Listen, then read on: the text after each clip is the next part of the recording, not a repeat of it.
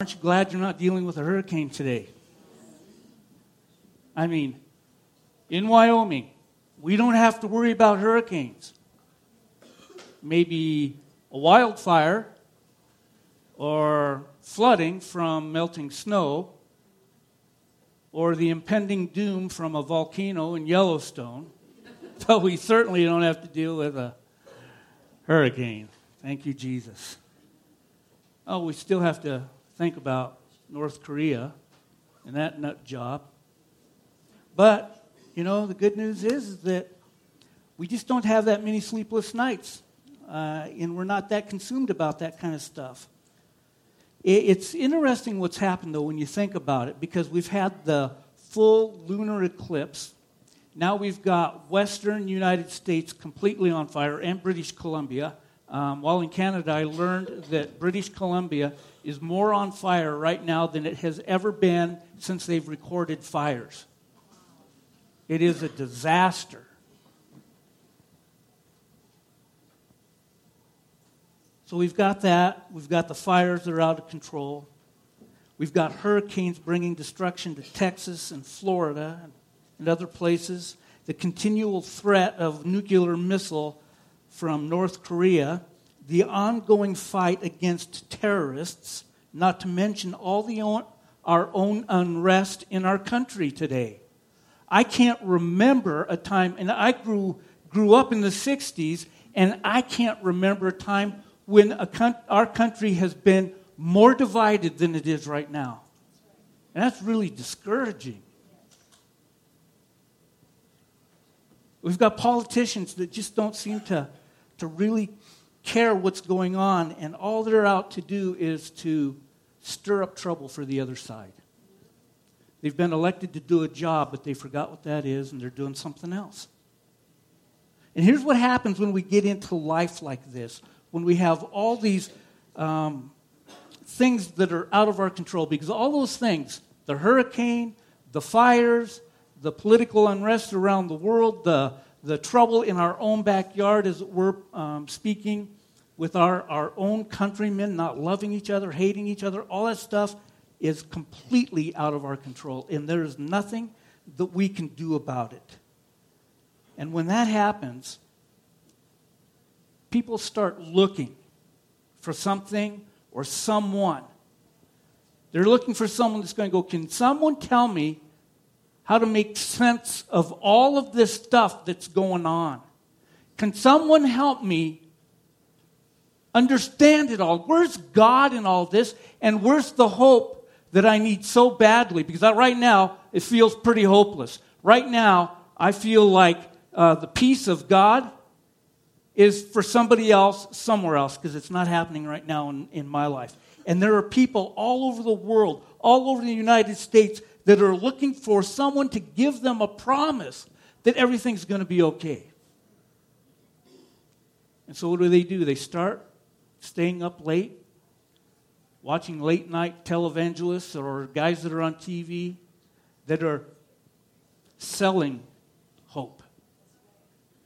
All you have to do is buy this little packet of water. It's a packet of miracle water. You buy this, you drink it, it's going to change your life forever. I don't know if you've seen that's true. That's on television. I don't know if you've seen it, but it just about makes me throw up in my mouth. Because I tried the water. It's really bad. So they're looking for some kind of a spiritual leader. They're looking for a guru, a mystic, a self-proclaimed channel to God or the creator or whatever power that they call it, because they're looking for direction or intervention. They seek spiritual help. And there are people that have an ability to attract those people who are living in absolute fear of everything. And so they're making the phone calls. They're buying the stuff. They're buying the book. They're doing all this stuff. And a year later, they're still in the same boat with one oar in the water, rowing their boat in circles. And they're going nowhere fast, and they feel completely hopeless. They can feel completely worn out because the circumstances that they have in their life, They believe that the only way their life is going to change is by some supernatural intervention, and they need some kind of assurance that it's going to be okay regardless of what's going on around them. And we might think we're living in a very precarious time. The threat of war from a guy that's out of his mind, the impending natural disasters, a country highly divided politically speaking. And it seems like as we as a nation are morally bankrupt, and what used to be good and right is now evil and wrong. And it can be very unnerving and very unsettling. And it makes us think, what is next? And even people who are Christ followers are going like, Lord Jesus, come along and help me. And yet, sometimes God's just silent. And what do? What are we going to do? We think maybe we're living in the last times that this is it, and that nobody in the history of the world has had to deal with the stuff we've had to deal with. The only difference between us and the church 2,000 years ago is you can get everything. Matter of fact, you could probably pull your phone up right now and find out where the hurricane is.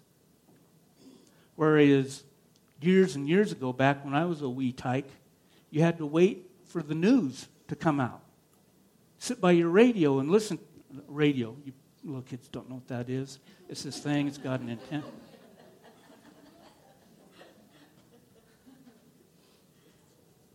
But now it's instant. It's on your phone. You can get it whenever you want to right now.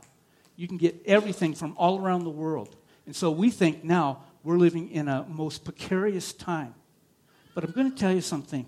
When we face the uncertainties and the insecurities of this world, particularly in the areas which we cannot control, we need to follow the advice that God gave to us. That's where we get it. That's where we stand on firm ground, on a solid rock, because it says in Proverbs 3, 5, and 6, trust in the Lord with all of your heart, and do not lean on your own understanding. In all your ways acknowledge Him, and He will make your paths straight. He's going to do that for you. But you see what happens is that we have all kinds of stuff coming at us all the time. And we think we have an understanding of different situations. We might have an understanding of a relational situation or a workplace situation. We might think we have an idea of the church situation or what's going on in our community. But the problem is that we lack full understanding in all of it. So we have limited understanding, and yet what we're going to do is we are going to make a judgment on limited understanding. And when you make a judgment on limited understanding, your judgment is never going to be right. It might be partial right. It'll be, how does it go? It's partially right, but mostly wrong. And so what we need is we need to have full understanding of what's going on around us. And when we try to get that understanding in our own strength and our own power, we really know how to mess things up. And so what the Bible tells us is don't trust on your own understanding. Trust on God's understanding, because He has the full picture on everything that's going on at all times. And so what you need to know, He already knows. And what He knows, He'll deliver to you when you ask for it. Because it tells us in James that if you lack wisdom, ask God, and He'll give it to you generously. He's not going to hold back on it. He's not going to go, no, you don't get that much. I'm going to give you a little smidge. I'm going to give you just enough to make you dangerous. That is not our God. He wants us to succeed at the things in life that are important to Him, that should be important to us. So He'll give what we need. It goes on in, when we think about this, we need this all-encompassing appraisal of what's going on around us. And God's the only one that has that. In Romans, Paul says, don't copy the behavior and customs of this world, but let God transform you into a new person by changing the way you think. Then you will learn to know God's will for you, which is good and pleasing and perfect. The behavior and the customs of this world. As Paul says, don't step into that. Don't get caught up into that, because that's what the world does, is they look to everything and everyone except God when things are coming down the pipe that they don't understand, that they can't get a handle on. So they go and they seek the experts. Do you know what an expert is? Let's break down the word. Ex is a has-been, and a spurt is a drip under pressure. So you're an ex-drip under pressure. How many experts do we have here today? There we go. One honest person. Thank you. But what happens is that people are looking to other places other than God for security and peace. We become reactive rather than proactive. And we deal with life issues in the flesh rather than in the spirit. But Paul says, as a Christ follower, as one who is set apart for the glory of God, let God recondition your thinking, because when you allow God to do what He does best, you become someone who is not displaced or shaken or easily angered or reactive. We learn from God and by God how to be peacemakers, how to be gentle and loving in both word and deed. And we don't let any of the curveballs that life throws at us set us off and knock us off of our foundation, because we are stuck on Christ and His promises for us. Here's the bottom line. Just about every generation of Christ followers from the onset of the church has had to deal with all kinds of issues, from persecution to natural disasters, from false teachers infiltrating the church to factions and divisions in the church. And yet, over the past 2,000 years, we know one thing for sure, and it's that Jesus promised that the church would not only survive, it would thrive in spite of the world dictators, in spite of persecution, in spite of liberal worldviews, in spite of conservative worldviews, in spite of politicians, hurricanes, tornadoes, floods, famines, volcanoes, and in spite of church people. God says we will survive, and we're going to do it better than anybody else, because this is the only institution that has the backing of Almighty God. That's exactly what Jesus said to Peter when He made the promise. He said, on this rock, in Matthew, on this rock I will build my church. Jesus said, I will build my church. I'm not building this church. Pastor John's not building the church. The leadership of the church is not building the church. Jesus builds the church. And what He's doing is He's calling out and He's saying, hey, you all are a part of the building process. Come and join in the process, would you? And we're either going to go, yep, put me in. What do you want me to do? Or we're going to go like, somebody else can do it. I've done my share. So what is it that God's calling us to do? You know, Jesus is going to build His church. And this is the great thing, is that over the last 2,000 years, the church has been in all of her splendor, in all of her glory, the most exuberant and beautiful thing you have ever seen in your life. And then there are other times when the church has been ugly, and I mean the ugly that goes right to the bone ugly.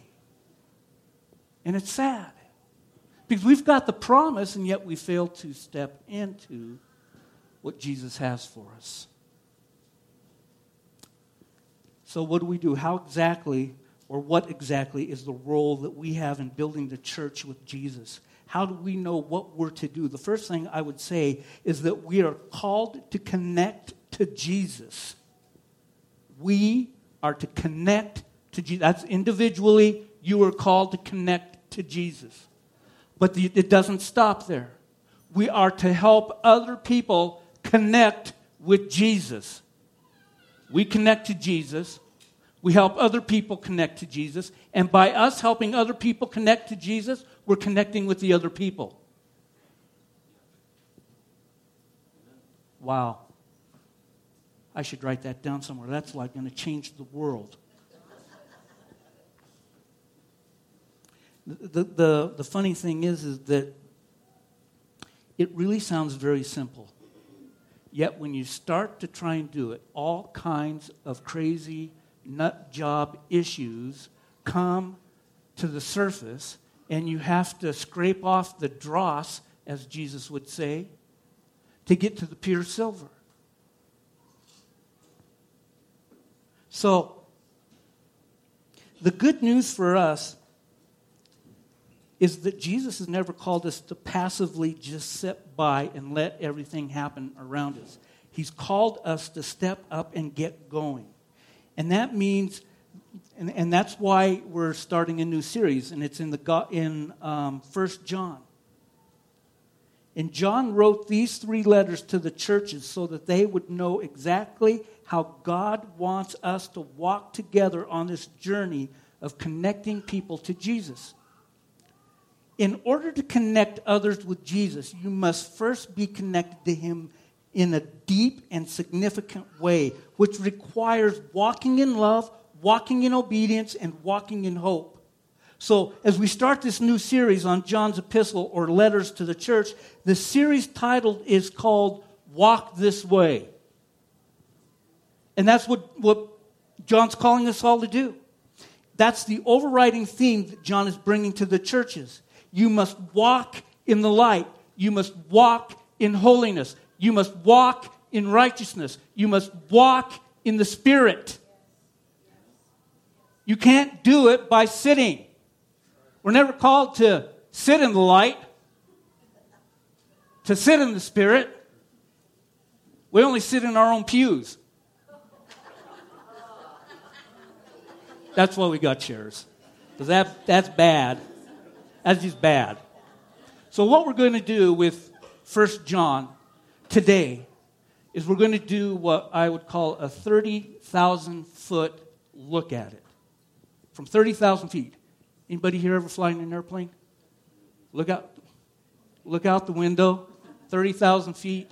Everything's just, you get to see a lot, but not very much detail. So that's kind of what we're going to do today. And so, let's get started.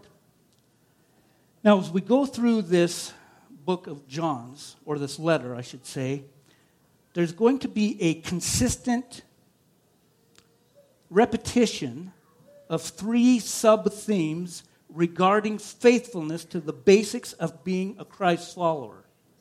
Joy, holiness, and security.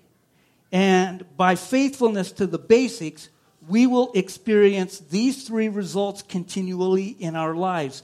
These 3 factors also reveal the key cycle of true spirituality in 1 John. A proper belief in Jesus produces obedience to His commands. Obedience issues in love for God and fellow believers. When these 3, sound faith, obedience, and love, operate in concert together, they will result in joy, holiness, and assurance. They constitute the evidence, the litmus test of a true Christ follower. That's why in 1 John 1:4, he writes, John, by saying, we're writing these things that our joy may be complete. Complete joy. Now, here's some of the things he has to deal with. False spiritual teachers were a big problem in the early church. Not much has changed. Right? And because there wasn't a complete New Testament in the early church, the believers couldn't refer to many of the teachings that we can.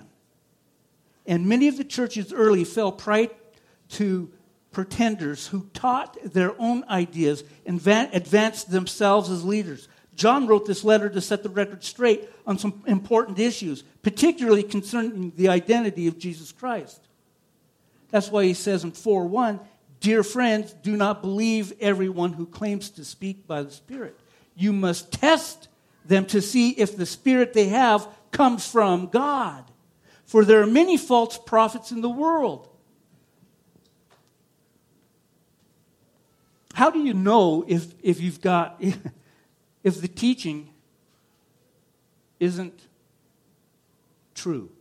It sounds true-ish. How do you know if it's false? It might be a smidge false.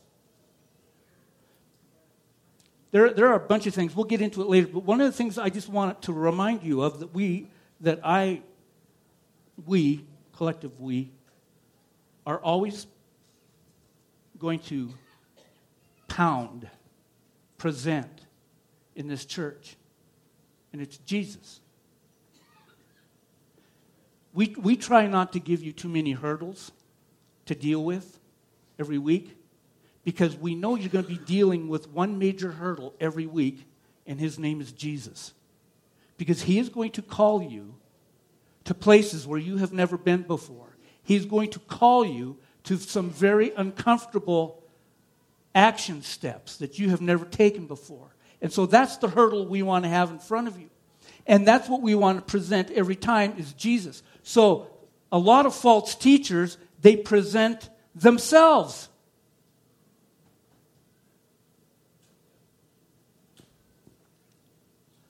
I have family members who, when they talk about their church, they talk about their pastor. Pastor says this, pastor says that, pastor says this, pastor says that. Pastor did this, pastor did that. And I always walk away and I'm going like, did Jesus ever do anything? Did Jesus have anything to say? And I certainly hope that you don't say Pastor Ken, because if you do, you should wash your mouth out with soap.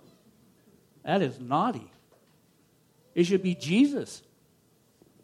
And so that's what we're really going to be doing, because we really want to focus on Christ.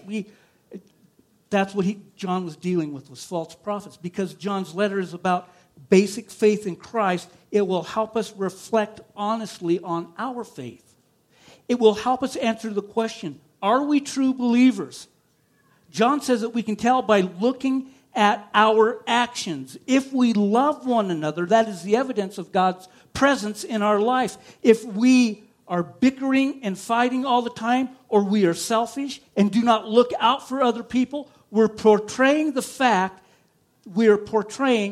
we, in fact, do not know God. We only know about God.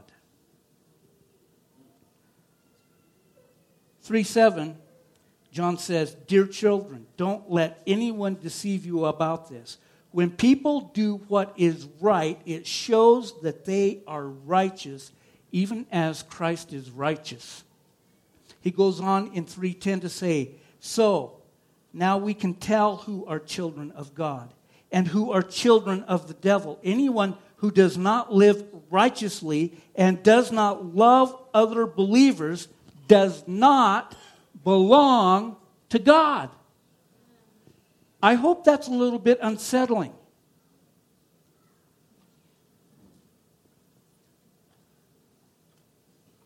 I hope that strikes a little bit of a nerve. Because there may be people who make the claim of being Christ followers, and they're like sandpaper. But you're still called to love them. Now, that's not your brotherly love. That's the agape love that allows us to do that. It's supernaturally implanted by God, helping us to love those people who are hard to love. But right here, it's really, John really makes it evident. He says, you know what? He says, if you don't love the people that you do church with, you really don't belong to God. So what does that mean? Does it mean that we have to be perfect? No, that's not what he's saying. Because John also recognizes that believing involves admitting our sins and seeking God's forgiveness, depending on God for cleansing from guilt, along with admitting our wrongs against others and making amends.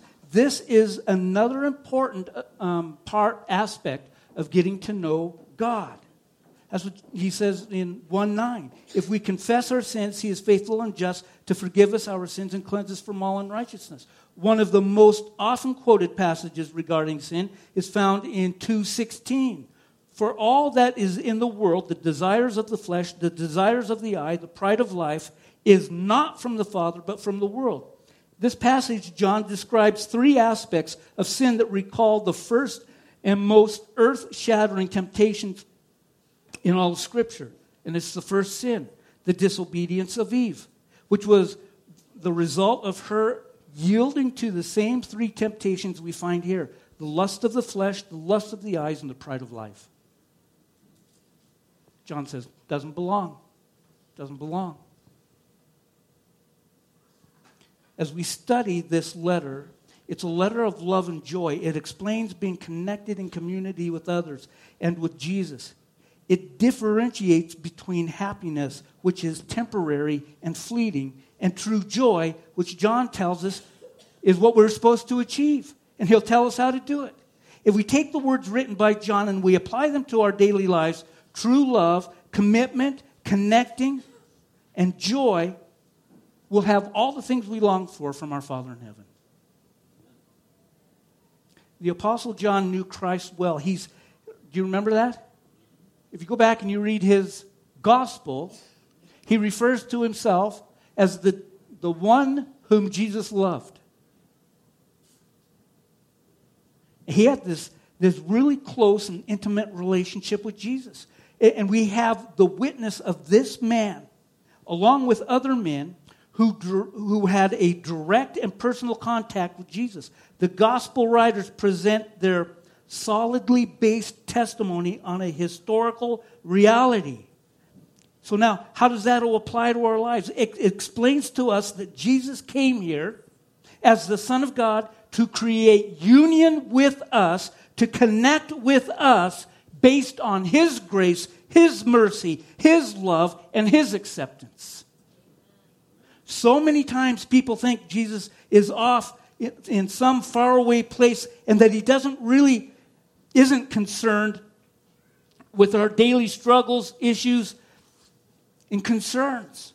But what John is telling us is that Jesus is right here with us, both simply in the mundane parts of our lives and in the complex, soul-wrenching parts of our life. He made the promise that He would never leave us or forsake us. He told us He's not going anywhere. And the only time that we feel that God has left us is because we have turned our back on Him and have gone our own way. And Jesus is right where we left Him. You didn't lose Him. You just put Him right there and went over there.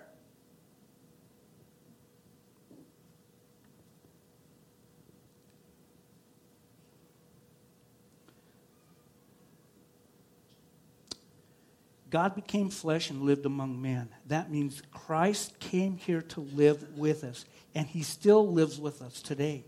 He walked the earth alongside John, and now He walks through every day, each and every day with us. That's the thought that I really want you to get implanted into your mind, particularly as we did the Beast, Feast, and Blessing last night.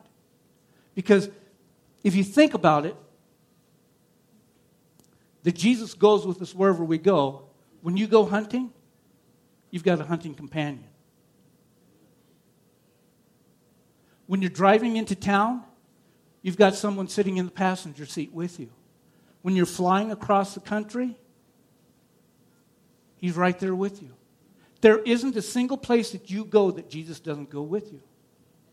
And as we start to step into that reality, we start to think about that, make that a continual thought process in our minds, what we're going to come to realize is that Jesus walks with me every day. He's walking with me so that when I walk this journey of faith, He's there to support me. He's there to encourage me. He's there to give me strength. because he's always there. Christ will add holiness to our lives, making us more like him when we recognize that he walks with us wherever we go. He hears every word we say. He sees every deed that we do. We all go through ups and downs in our everyday life that will test our faith. And whatever struggle, whether outside of us or on the inside, we often feel ourselves blown about by the winds of emotion or circumstances. Yet God calls us to lives of increasing consistency, with the evidence of our inner transformation becoming more and more apparent as the months and the years pass by. How would you characterize your relationship with God? Consistent and fruitful? Or sporadic and parched?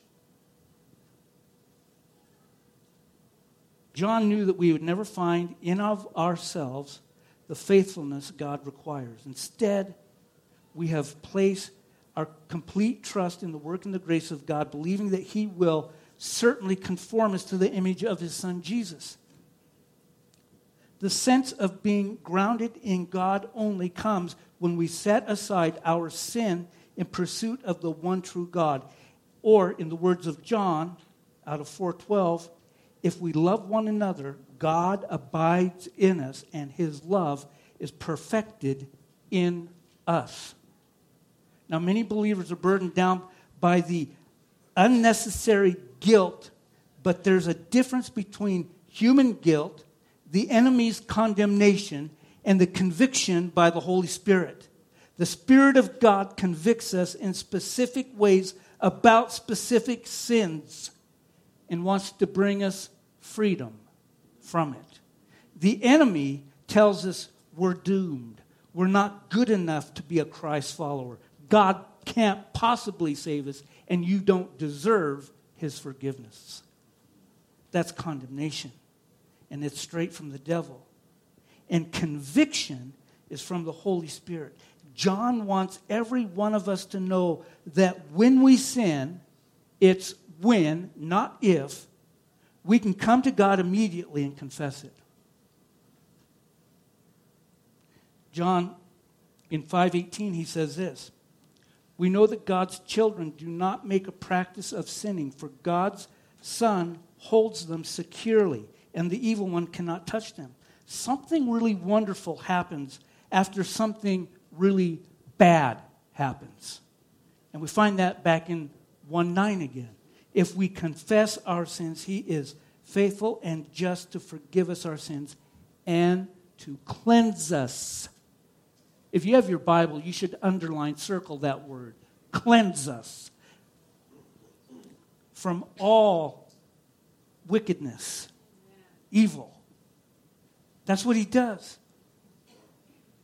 But here's the thing. We've got to be honest with God. Because if we say we have not sinned, we deceive ourselves and the truth is not in us. And if we say we have not sinned, we make him out to be a liar and his word's not in us. So here we are. John wrote this letter to the church.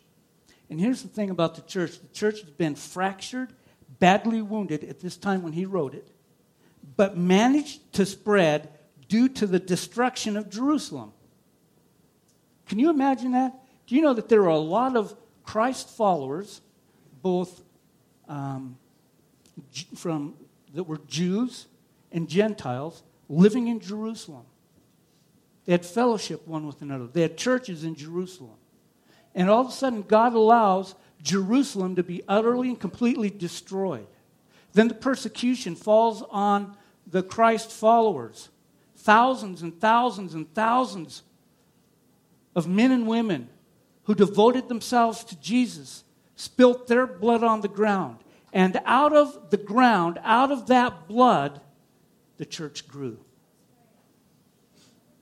The church has always grown out of persecution.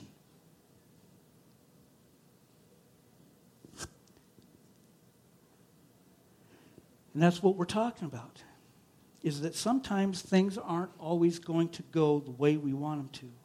Sometimes we get pressed in and pressed hard.